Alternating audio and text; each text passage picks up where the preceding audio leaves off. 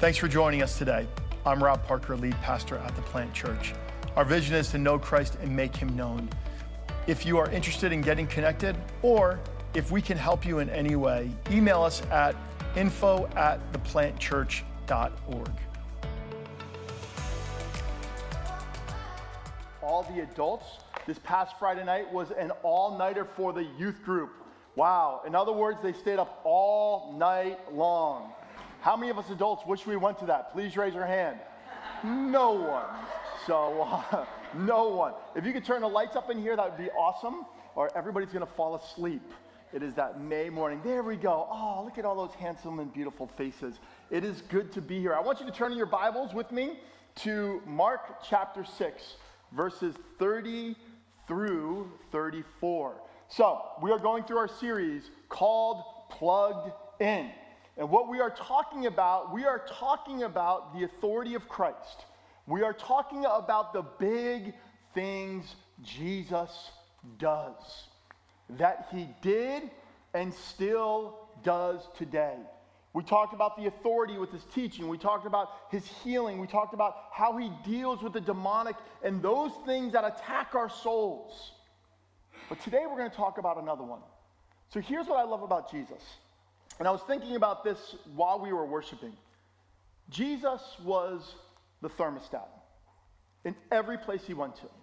In other words, he dictated the temperature of the atmosphere. No matter what place a person was in, right? A thermometer tells the temperature where someone's at. A thermostat dictates what's going to happen in the room. Amen? Do I get an right? And everywhere Jesus went, he dictated exactly what will happen. Whether there was much faith, whether there was lack of faith, or there was no faith. And here's what I want to challenge you this morning. I want to challenge you that as we jump into this passage, you do not allow things in your past, in your present, or in your mindset to miss what Jesus has planned. Do you hear me? Do not allow any outside forces to miss out what Jesus has already planned in your life. Let's pray. Jesus, I thank you. God, every time I show up here, I hope I have the same temperament. Because when I see you, I see the same individual that steps into the room and sets the atmosphere for what you are doing. And God, as the pastor of this church, there is so much more you are doing than we even allow ourselves to see. So I ask you for a fresh faith. I ask you for a fresh wind. I ask you for fresh fire in each of our souls, that we would begin to see clearly who you always are. And in your name we pray, amen. That's what Mark chapter 6 says. The apostles returned to Jesus from their ministry tour and told him all they had done and taught. Then Jesus said, let's go off by ourselves to a quiet place and rest a while. He said this because there were so many people coming and going that Jesus and his apostles didn't even have time to eat. So underline that. If you have your Bibles or whatever, highlight, underline. They didn't even have time to eat. So they left by boat for a quiet place where they could be alone. But many people recognized them and saw them leaving, and people from many towns ran ahead along the shore and got there ahead of them. It's kind of like the Beatles, right? One Direction. I brought my daughter to a One Direction concert in Manhattan, and it was crazy. Jesus saw this huge crowd as he stepped from the boat, and he had compassion on them because they were like sheep without a shepherd. So he began teaching them many things. Let me give you a little background. So Jesus and his disciples were out doing a ministry tour. In other words, they had gone probably a week or 2 or 3 weeks just going from town to town, doing the miraculous, but also, and most importantly, teaching on the kingdom of God. Saying the kingdom is amongst us. Jesus brought the kingdom. And he is the one that is revealing the Father to all people. And people were saying, give us a sign. Do something to prove that who Jesus is. They would pray for the sick. They would deliver the demonic. And many, many miracles were taking place. Not only through Jesus, but through his disciples. In other words, Jesus took that power in him and he distributed it among his disciples and he says, now you go do. It was like a learning lab. And we see this throughout the Gospels. That there were times that Jesus said, now go do what I am doing. It's why we, the church, are commanded, not asked. It's not a request. We are commanded to go into all the world and make disciples, preaching and teaching, revealing the kingdom of God by allowing God, the supernatural God, to invade our world. And so they regathered, and they were excited, and they wanted to talk about it. But at the same time, something happened. John the Baptist was beheaded. And so you have these two different emotions. In the chapter before, you have two different things going on. Jesus wanted to get along with his disciples to celebrate all that was happening amongst them, but they were also mourning the loss of someone they love very much. Some of the disciples were first John the Baptist's disciples. And now they were all together because John said, go follow him now. John had no ego. His whole goal was to celebrate Jesus. And so Jesus was like, let's go. Let's go rest. Let's get away from the crowds. Some of you know that our favorite place in the world for Sue and I, let's see if you all remember Susan Mine's favorite place in the world. Where is it? Anyone know? Well, okay, everyone knows way too much about our lives, right? How awesome is that? Every time we go to Vermont, we are pulling a Jesus in the disciples. We're going to rest. We have one little town. We go to the same coffee shops all the time.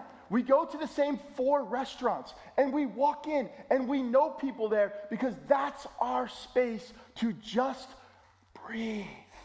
And people are like, you're really boring. It's okay to be boring because Jersey is way too exciting, right? And so we go.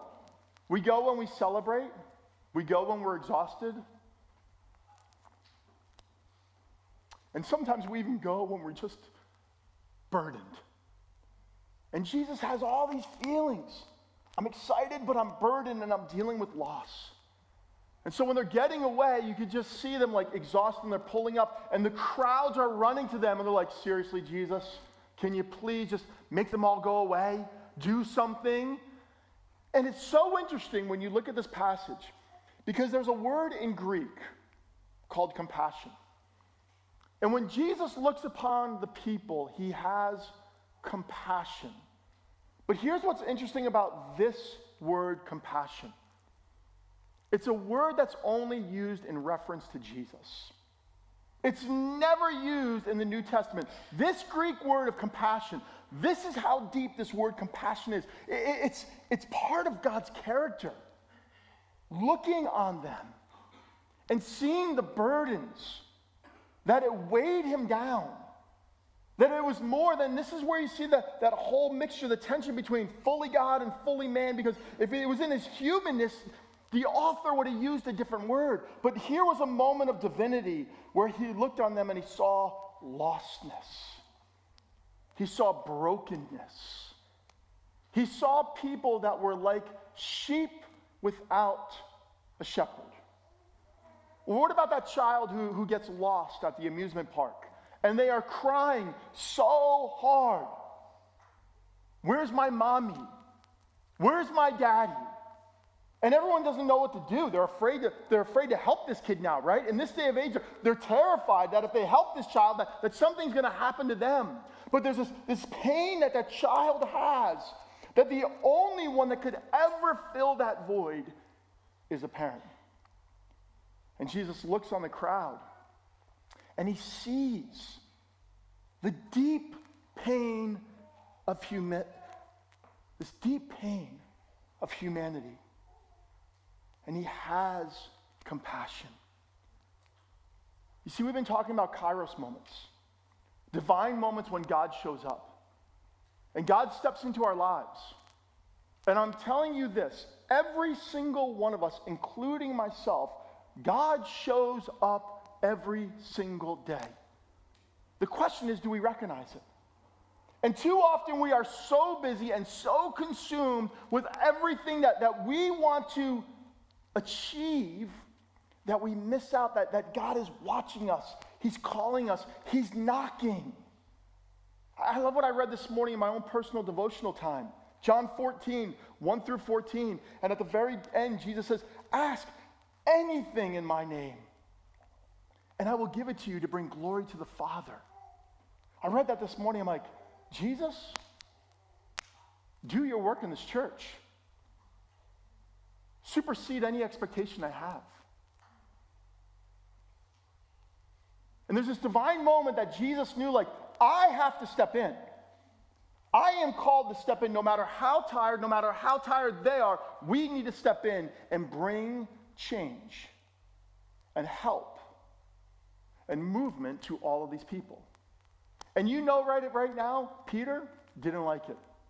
John went along with it. Judas wanted to see if he could charge for admission. And you could see all the different emotions going on with these disciples. Like, seriously, Jesus, we just got done with like a 3-week stint of doing ministry. We need rest. Nathanael's exhausted. He's sad. His mentor's gone. But there's a divine moment in our lives at times that we need to be so ready for, that no matter how tired, how exhausted we are, that we're willing to step into. Again, bring it back to Vermont. There's a family in Vermont that Sue and I love deeply. They aren't Christians. They're part of another faith. They lost a loved one. I was invited to do the funeral of that loved one. And there are times that we have gone to Vermont and we are exhausted and we don't want to spend time with anyone but one another. But the Holy Spirit's like, you need to meet with them. You need to meet with them. I'm like, but can't we just do it next time? Can't we just, next time we go up there, we promise God, fingers crossed, right? We promise God we will show up and love on them. But there are times that even in our exhaustion, God wants to show up to do the divine in you and through you. And there's nothing more fun than when God shows up to do the divine in you and through you. And it always happens when you least expect it. Can I get a Jersey amen? I'm serious. When you least expect it. Verse 35. Late in the afternoon, his disciples came to him and said, this is a remote place, and it's already getting late. Let's give Jesus lots of excuses. Send the crowds away so they can go to the nearby farms and villages and buy something to eat. But Jesus said, you feed them. Huh? That's not how this works. You feed them. With what? They asked. We'd have to work for months to earn enough money to buy food for all these people. How much bread do you have? He asked. Go and find out. So they came back and reported, we have 5 loaves of bread and 2 fish. Then Jesus told the disciples to have the people sit down in groups on the green grass. So they sat down in groups of 50 or 100. Jesus took the 5 loaves and 2 fish, looked up toward heaven, and blessed them. Then breaking the loaves into pieces, he kept giving the bread to the disciples so they could distribute it to the people. He also divided the fish for everyone to share. So they all ate as much as they, everybody say, wanted. And afterward, the disciples picked up 12 baskets of leftover bread and fish. A total of 5,000 men and their families were fed. If we were thinking about Jersey families, this would be about 15,000 people, right? A household, right?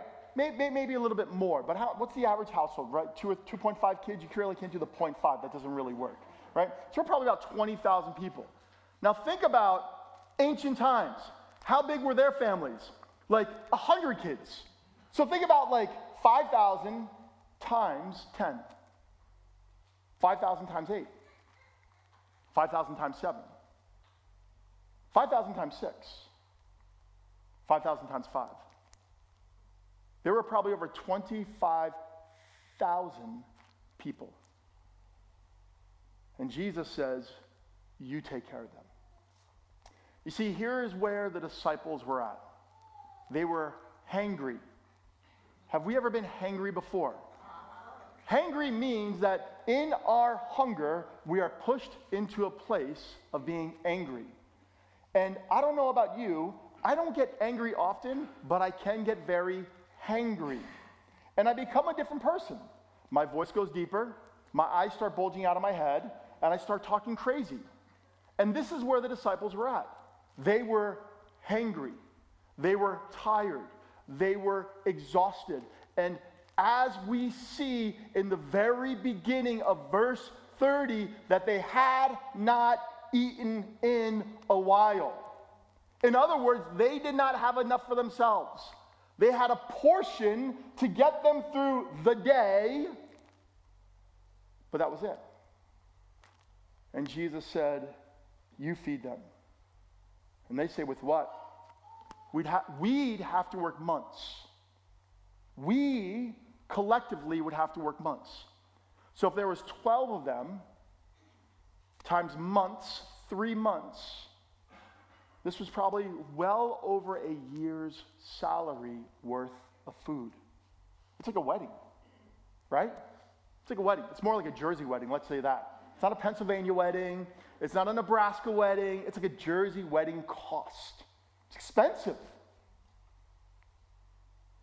And he said, you feed them. And here's what happens.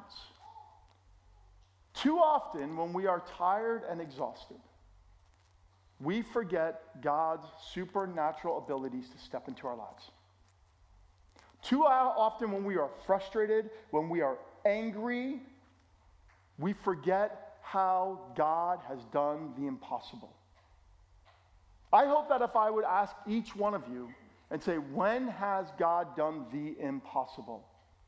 We would all be able to look back and see how God has done the impossible in each of our lives. Do you recognize how God does the impossible? And how God wants to continue to do the impossible. But like the disciples, we too often allow our emotions and everything around us to block the work of God. I've been saying this more than ever in 1 Corinthians 4:4. It says that Satan's number one goal is to blind the minds of humanity. Do you hear me? Satan's number one goal is to blind the minds of humanity. And his second goal is this: to oppose the work of God in your life. If you are a follower of Jesus, all he wants to do is oppose the work of God in your life so you would begin to act like the disciples are acting in this place. He says, you feed them. Only bring what you have. Do you hear what I just said?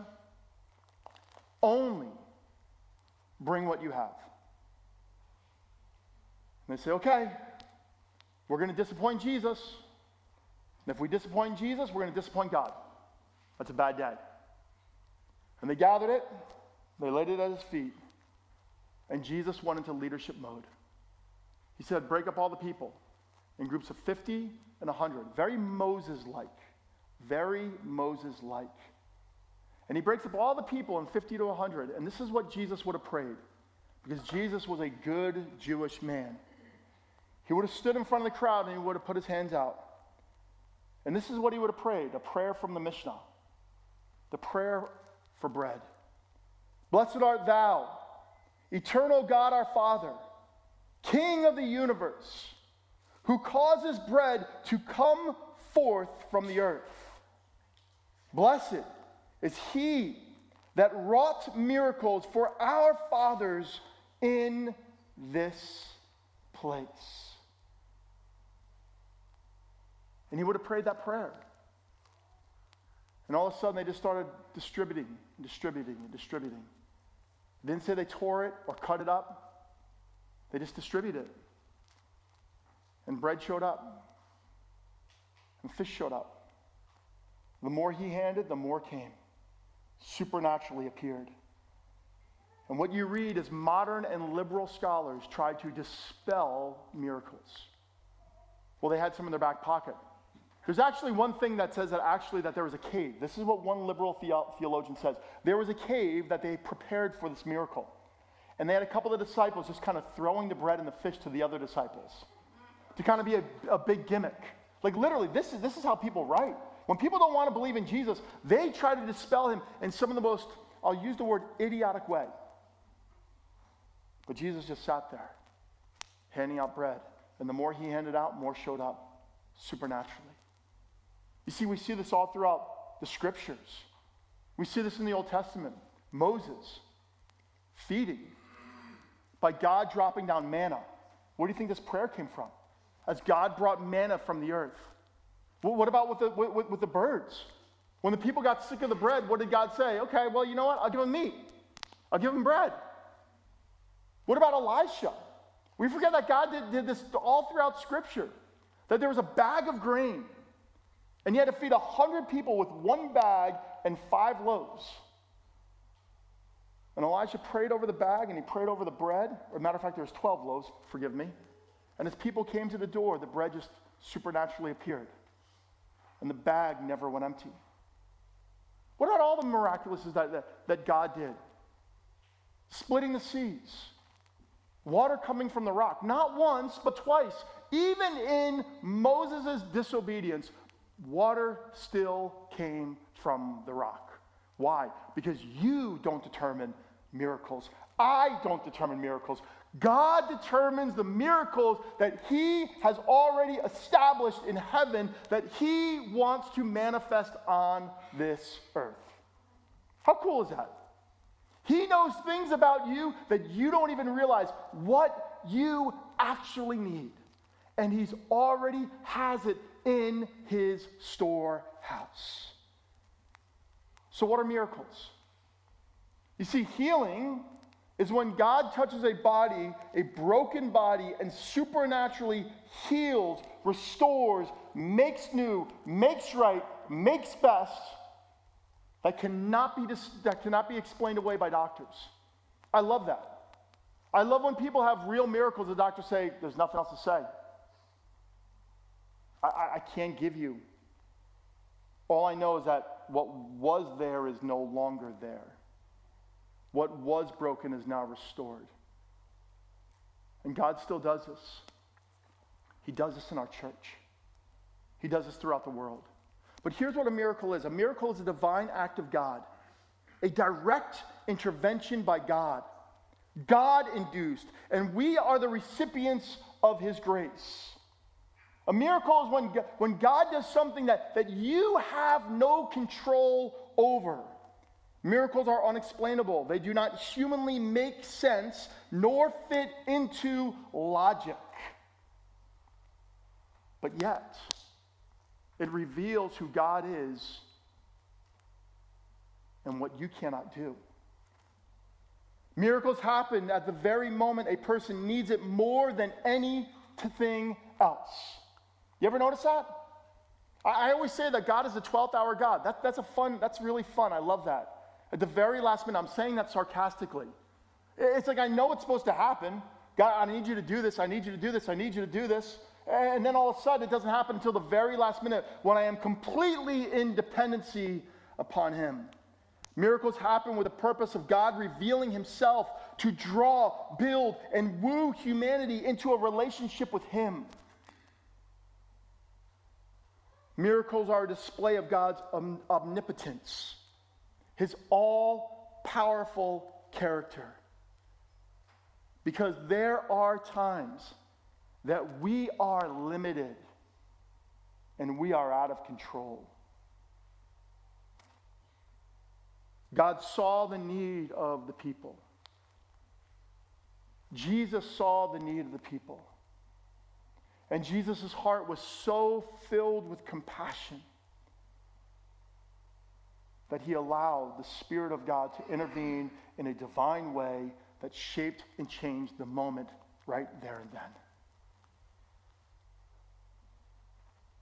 But who is this miracle for? I will say this, the vast majority of people had no idea what just happened. The vast majority didn't walk away like, wow, Jesus, he totally did another miracle. I mean, think how far the crowd went back. If there was only 15,000 people, went back and back and back. But let's say there's 25,000. This miracle wasn't for the crowd. This miracle was for the disciples. This miracle was for the disciples. And Jesus is saying, let me reveal myself to you as I look at this broken world and how I want to intervene and you be a part of it even when you don't have faith. I mean, think about how many baskets were left over. You see, there's two words for baskets that when we read the Greek and we read in the Gospels Jesus doing this, because he did this on more than one occasion. The first word of basket is these massive baskets that literally just sit in your house and store things. But the word basket here was 12 baskets that were the size of a lunchbox. Remember back in the day when we would bring those steel lunchboxes, those metal lunchboxes, the Scooby-Doo, right? Scooby-Doo, right? How many got a Scooby-Doo one, right? Lone Ranger, right? We all had our favorite lunchbox, right? Right? They were baskets. And they collected the 12 baskets. Here, here, here, here, here. Jesus provides for our needs. When we engage with him to do the supernatural work, not only in our lives, but through our lives, so that the world can see that Jesus loves them and cares for them. Has your heart ever burdened so bad for an individual that literally like, I'll do anything? And you know what Paul says, the Apostle Paul? He says, I'm willing to give up my salvation. I'm willing to give up eternity so everybody else here can have it instead of me. That's a burning desire. Have you ever known someone who's had a need so bad that he said, you know what, even though I am struggling financially, I am going to step in and I'm going to help you out? Have you ever seen someone who needed a place to stay and you just said, you know what, I'm going to open my doors? What about that person who needs a car and you have like 12 of them in your parking lot and you're waiting for one till your kid gets home so they can drive it around? And God's saying, give them the car. Give them the car. God does the supernatural. He does it without you, but he wants to do it with you. Who was this miracle for? It was for the disciples. They were tired, they were exhausted, they were hungry, they were sad. And Jesus says, my work is never done. You're about to rest. But before you rest, let God do his biggest work yet. How true that is. When we are most exhausted, that's usually when we allow and see God's best work. So how do I wrap this up? How do we know when the miraculous occurs? When intervention takes place that is unexplainable and impossible for us to understand. How do we know? When we cannot explain away what just happened. 2, you are part of the miraculous. You are part of the miraculous. We planned these sermon series out 8 months ago. And as Pastor Andrew and I were really processing this passage, I'm like, wow, talk about God's perfect timing. Perfect timing. And this is not a ploy. This is exactly perfect timing. We were a young church. We were a new church. 28 people went down to 16 people, and now we're a church of over 500 people. We met in a little church that gave us limited ability to be there. We then go to the middle school, and we worked around the middle school. There was no property in town for us to buy, and God supernaturally opened the door for this place. We were a young congregation of people of faith, and God used that congregation to begin to purchase this building. May 17th, we go before the town to bring all of our plans to get them all approved. And if we get them approved, we need to move forward. And we're not there yet financially. We're not there financially. And this is not a financial ploy. This is a reality that we are at. Do you realize that God is up to more in this church than you even see on a Sunday morning? And God's saying, you're part of this. You're part of this. You want to see the miracle happen? Bring what you got. Don't bring more than what you got. Just bring what you got. Let's see the miraculous as a church family happen here in Mahwah, New Jersey. So that way when we plant other churches and they're in the same place and they're thinking like, what do we have to do? Refinance? What are we going to have to do? What do we have to do? We say, no. We pray and we bring all we got. That's the miraculous. I'm challenging you. I did it. I'm in big transitions. And God said to me, just bring what you got. Don't miss out. Don't miss out. God is setting you up for miracles every single day. Chris just got a new job. Had no idea how this was going to play out. And God showed up. Chris, you need to be ready every single day for God to show up to do the miraculous in you and through you to the people that he wants you to reach. How awesome is that? And all you need to do is show up. All you need to do is show up. Don't miss out. Don't miss out. When you stand before the Father, one day we're going to all pass away and we're going to stand before God, and all you want to hear is, well done. You did only what I asked. Don't do more. Don't do less. Don't miss out. Kingdom come will be done on earth as it is in heaven. But even more importantly, begin to recognize the unmiraculous miracles around you. What did Jesus pray? The prayer that he taught his disciples, he said, give us today our daily bread. How many of you have had breakfast this morning? Raise your hand. Okay. How many of you purposely did not have breakfast this morning? Raise your hand. Right? Right? You had a choice. You had a choice. You opened your refrigerator and said, wow, I have half a dozen eggs. I got some yogurt. I got some fruit. There's some bananas. But I don't know if I want one of those this morning before church. Whatever it is. But God provides. Unless you are fasting today, we will all eat. Do I get an amen? Every time you put food in your mouth, you are seeing the miracle of God. Don't allow yourself to miss the miracles that you experience every day. Plant family, I'm telling you this. I have to grab my communion cup. God's doing miracles all the time. And I know in my life, and I know in the life of this church, that he is not gonna stop doing them. Here's my question to you. Are you willing to be part of his miraculous work?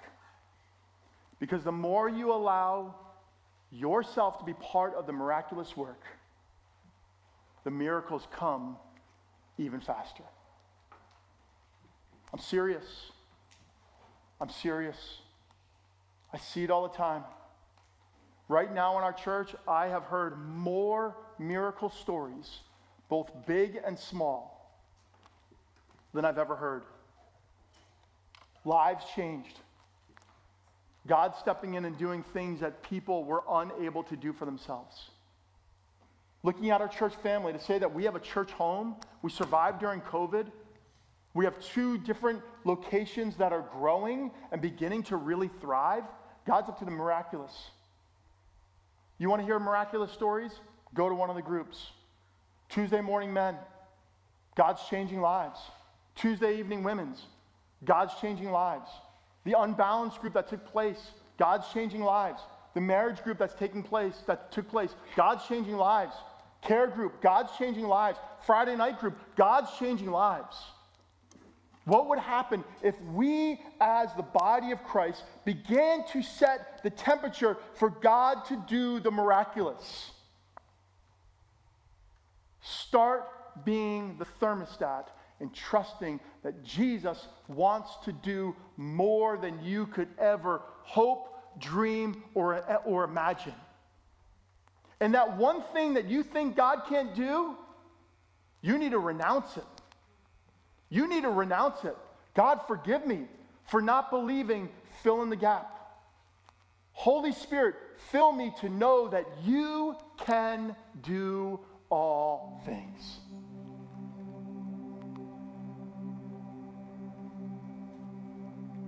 Man, I can't wait to look back on my life and see all the miracles. Because I haven't even begun to see all that he's going to do. When Jesus invited his disciples to take communion, he was saying, plug in. Plug in. Let me do the best in your life for the reasons I created you. To be in relationship with him and to be an invitation for others. That's the gospel message. Let's eat together. Let's drink together.